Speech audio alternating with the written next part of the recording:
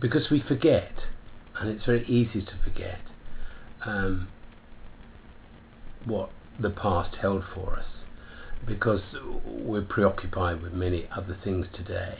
But it's my profound belief that the First World War still influences today's people. Never before has France and Belgium seen so many people coming to the cemeteries.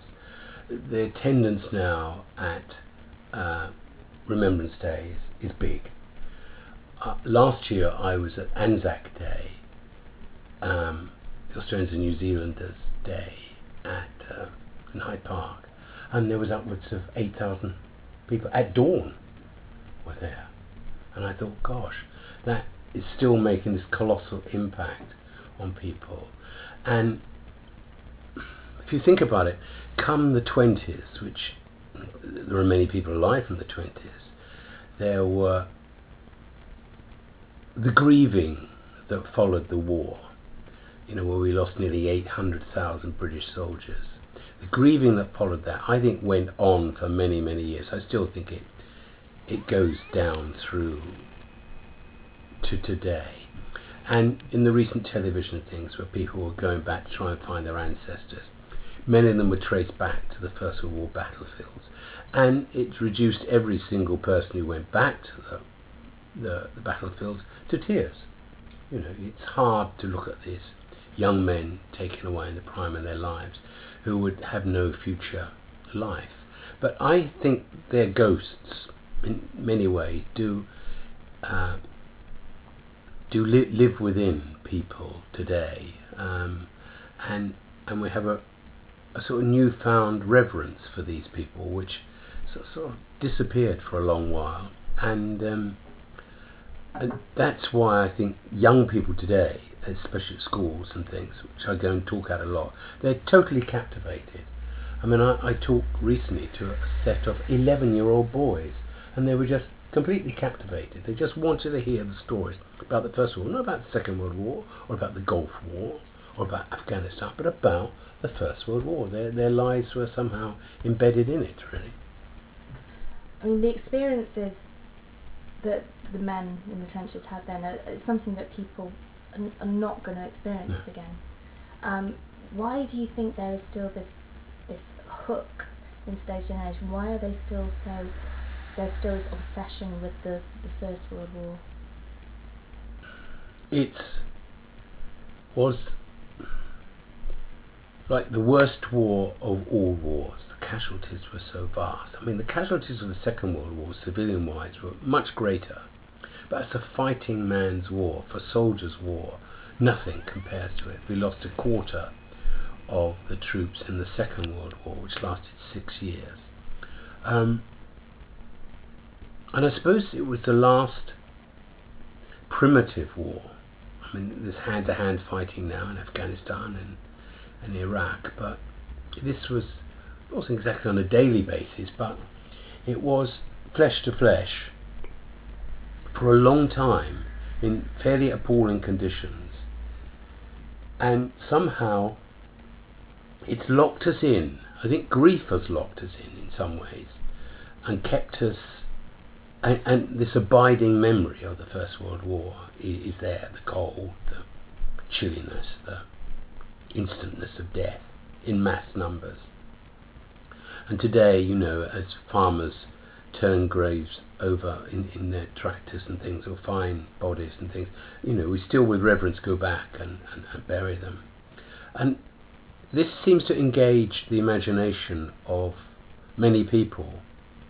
I suppose in many ways what we have lost, in some ways I feel, is a bit of perspective. And if you're searching for perspective, if you're in troubled times, there was never in our history a more troubled time than 1914-18. It was the depths of trouble, the depths of despair, the depths of depression, the depths of horror. There is no other record outside the terrible concentration camps and things like that bears such a journey that we can go back and look into it. It's always going to be with us, and I think it always will be with us. And I think possibly as the years go by, it's stronger and stronger. We may well climb in 20 years' time out of it and then begin to look at the Second World War. But I really do feel that that holds somehow a dark journey for us all, and without that dark journey there is no brightness. When I was reading last post and Forgotten Voices, there are other aspects that did come across very strongly, such as the role of comradeship and friendship, and also humour. These were very very important, and often things that are lost in the stories and the history that are told of the First World War. Do you think it's important to remember those aspects as well, and do you think that is something that is missing from contemporary society? For instance, if there was another world war, would you still have the mass enlisting of young people as you would have done in 1914? The verbal sparring between men goes on, and that's what camaraderie is about, you know. Wouldn't say you wouldn't die for the bloke who just, you know, poured a pint over, or, you know, robbed his woman off him or something like that. You would, you know. I think, no, I feel very strongly that the modern generation could enjoy it. It's doing very well in Afghanistan and Iraq and many other places are unspoken of. I think, no, the humour is certainly still there, and not too sure about defiance. I find defiance a characteristic slightly missing today, because they haven't had to defy anything, you know, and you have to mature defiance. And in the Edwardian period that preceded the war, there was a lot of hard living which they had to put up with. So they got the humour from that. Today life is a lot easier, so you haven't got to defy the elements so much. You know, we're better equipped, we've got cars, we've got a way of life which is in some ways richer, but it doesn't mean to say when you're really in the pits that you're going to have that quality you might think you might have. To move on to talk a bit about Forgotten Voices, because I'm very interested in how you actually worked with the audio archives and Imperial War Museums, I said. But the way you actually put together the book, that takes a lot of craft. How did you proceed to actually order and sort all these recollections into this wonderful... I did it on hard copy, and then I put them all out on the floor, the transcripts, edited transcripts, everyone was edited. I then laid them out in a sequence. So I put them out in the morning, and then I have a cup of coffee, and then I go back and look at 14 again, and read them again, time and time again, and think, you're strangling the situation now. This is too emotional, this is too horrifying, break it. So I would have to lift a piece out, or go and find another piece that's sort of what I called the mortar, or like the bricks and mortar. These were the bricks, but occasionally you needed the mortar to hold them together. So I'd have a totally irrelevant piece about leave, or about hardships at home, or about a telegram being received, just to break up the horror of situation. That took 5 weeks, solid weeks, of just looking at them each day, going back, running them through, and it worked. It worked. That sort of journey got it right. I think the thing to do was to get them down, you know, and then do a first go at them, and then do 15, and then go back to 14, because maybe the first quarter of 1915 might have impinged on 1914, and so how much of that continued through, you know. But there was these little breaks of the history, and I wrote these histories just to break them. People talk to me and say, would you take a tour? I don't know with the battlefields, you know. I only know the human voice. The history of the First World War is something that is studied in schools a lot, at university, in terms of your books is very much focused on people's personal experience. The power of the spoken word is something that you believe in very strongly. Very strongly. I don't know, I think that actually Forgotten Voice of the Great was the biggest selling book ever on the First World War. And there's not a single mention of a map or a campaign. anything at all. The one thing, if we're in the pits that we want around us, is not a set of campaign medals or badges or maps, it's human beings. And I think that's what the book captures, that we need human beings around us who can tell short stories, comforting stories. Some it's quite a comforting book, but at the same time saying that you have to go to the complete extreme of your life, or your life is under threat, or you've lost part of your body, and then to make the longer journey back. And I think that's what the book is about, an oscillation of journeys of individuals, because quite often people appear 5 or 6 times in the book, but you remember their name and you remember their story. If we move on to Last Post, how difficult was it to actually interview these wonderful men, and how difficult was it for them to speak to you about their experiences? Every single one of the 21 was different. Every interview was very different. Some had been interviewed quite a few times. They knew the story quite well, and they'd been interviewed a number of times. Like local paper always turn up when they were 100, 105. So they had this sort of matter-of-fact way that they could tell it. I would say about a quarter of the people could tell them very good, excellent story, edited, didn't have to worry about it, you know. They then, of course, were never asked about their childhood, so that immediately made it richer for them. I never at any point told them I was coming to talk about the First World War.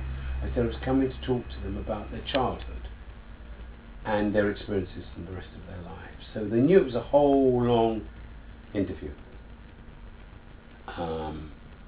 There was only opposition really from one on arrival who told me where you could stick my tape recorder. And so it was quite interesting because he was really quite vehement, and it had taken us 5 hours to get there, somewhere up in the north of Wales. And he bugger off, you know, go on, why don't I talk about the bloody thing? Why do I want to talk about it?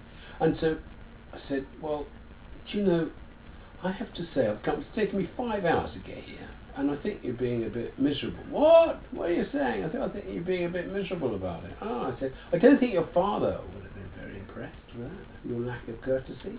My father really ruined my... Beginning of the interview. He was away. It was extraordinary. His diary, had his diary. And I'd never read a diary like it. He wasn't quoting from it. They just gave me the diary, so that was vital to the story. So I could fit in his extracts as well. And also, I'd been interviewed as well by a family friend about 20 years earlier. So I was able to box and cox that one. But again, it was always sent back to them so that they could look at it or have it read to them. In most cases, have it read to them. And none of them changed a single word, which was interesting. But you have to be in very close to them, much closer than you and I are, and hold their hands. Most of them I held the hands of the people to talk to them. Once they got going on the childhood, which was always very rich, they were away. Occasionally their son or daughter, quite often in their 80s, would come and sit with you. In one case, his son had never heard his story, and he had never told his story. So he was 105 telling his story. He was 83-year-old son who was in tears throughout the entire interview, listening to the story that his dad was telling. And it was very hard, you know. And then this remarkable man, he had been a cavalryman, and obviously his great love was horses. It was raining when I was doing the interview, and at the end of it we were trying to get a good picture of him, and I thought we're not going to get a good picture in this light. So when it stopped raining, which it did, we then wheeled him outside, and we wheeled him out to a field. There was a sort of nice garden, and we wheeled him along the garden, and he's looking at this field. He couldn't really see what was going on very much, but there was a horse, a white horse, and this horse came galloping up towards him, and he used no tricks at all and got this extraordinary picture I mean, that was a cavalryman at such rapport with a horse. So yeah, each one different, but each one very rewarding. But always they came through with something, an odd line that spoke through. And Oborne's great line, of course, when I was leaving, was to say to, I said to him, "Did you have lice?" And he said, "Oh, no, no, no, no, no, no, no. They had me." If you don't mind, I might move on to talk a little bit about the poetry. When did you first encounter the poetry of the war? I suppose I was about 18 or 19, as you would expect, before I sort of discovered the First World War poets. And you go immediately to your Owen and Sassoon, Rosenberg, and Thomas. Some of the other haunting poems, I Have a Rendezvous with Death, Yeats's poem, has always haunted me. I've spoken to many soldiers, many wars now, and often they could tell who was not going to come through. The sort of melancholy that possesses some soldiers and possesses some civilians in ordinary life. You think, well, whatever you say to them, stroke them, kiss them, curse them, hit them with a wire brush, you ain't going to move them from the state of mind they're in. And I think that poetry was an interesting way of looking at what it is that makes human beings tick at a much more profound level than just your ordinary daily discourse. The poets meant nothing to the average First World War soldier. I don't remember many of them talking about them.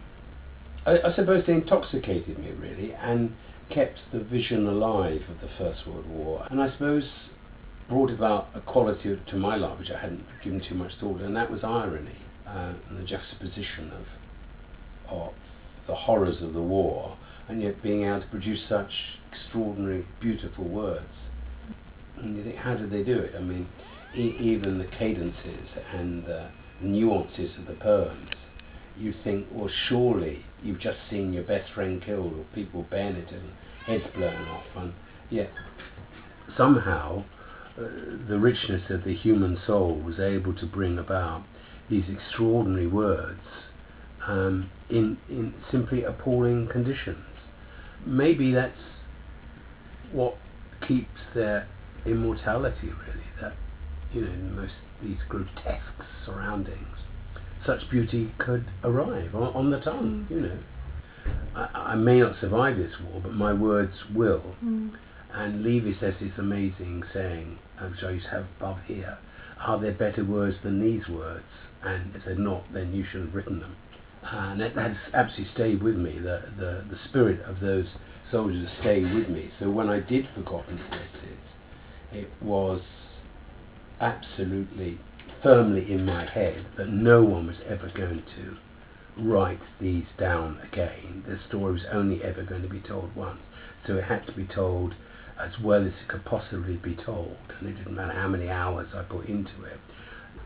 A lot of people have described Forgotten Voices as a piece of poetry. You can see the poetry, really. And that's in their words, nothing's added by me.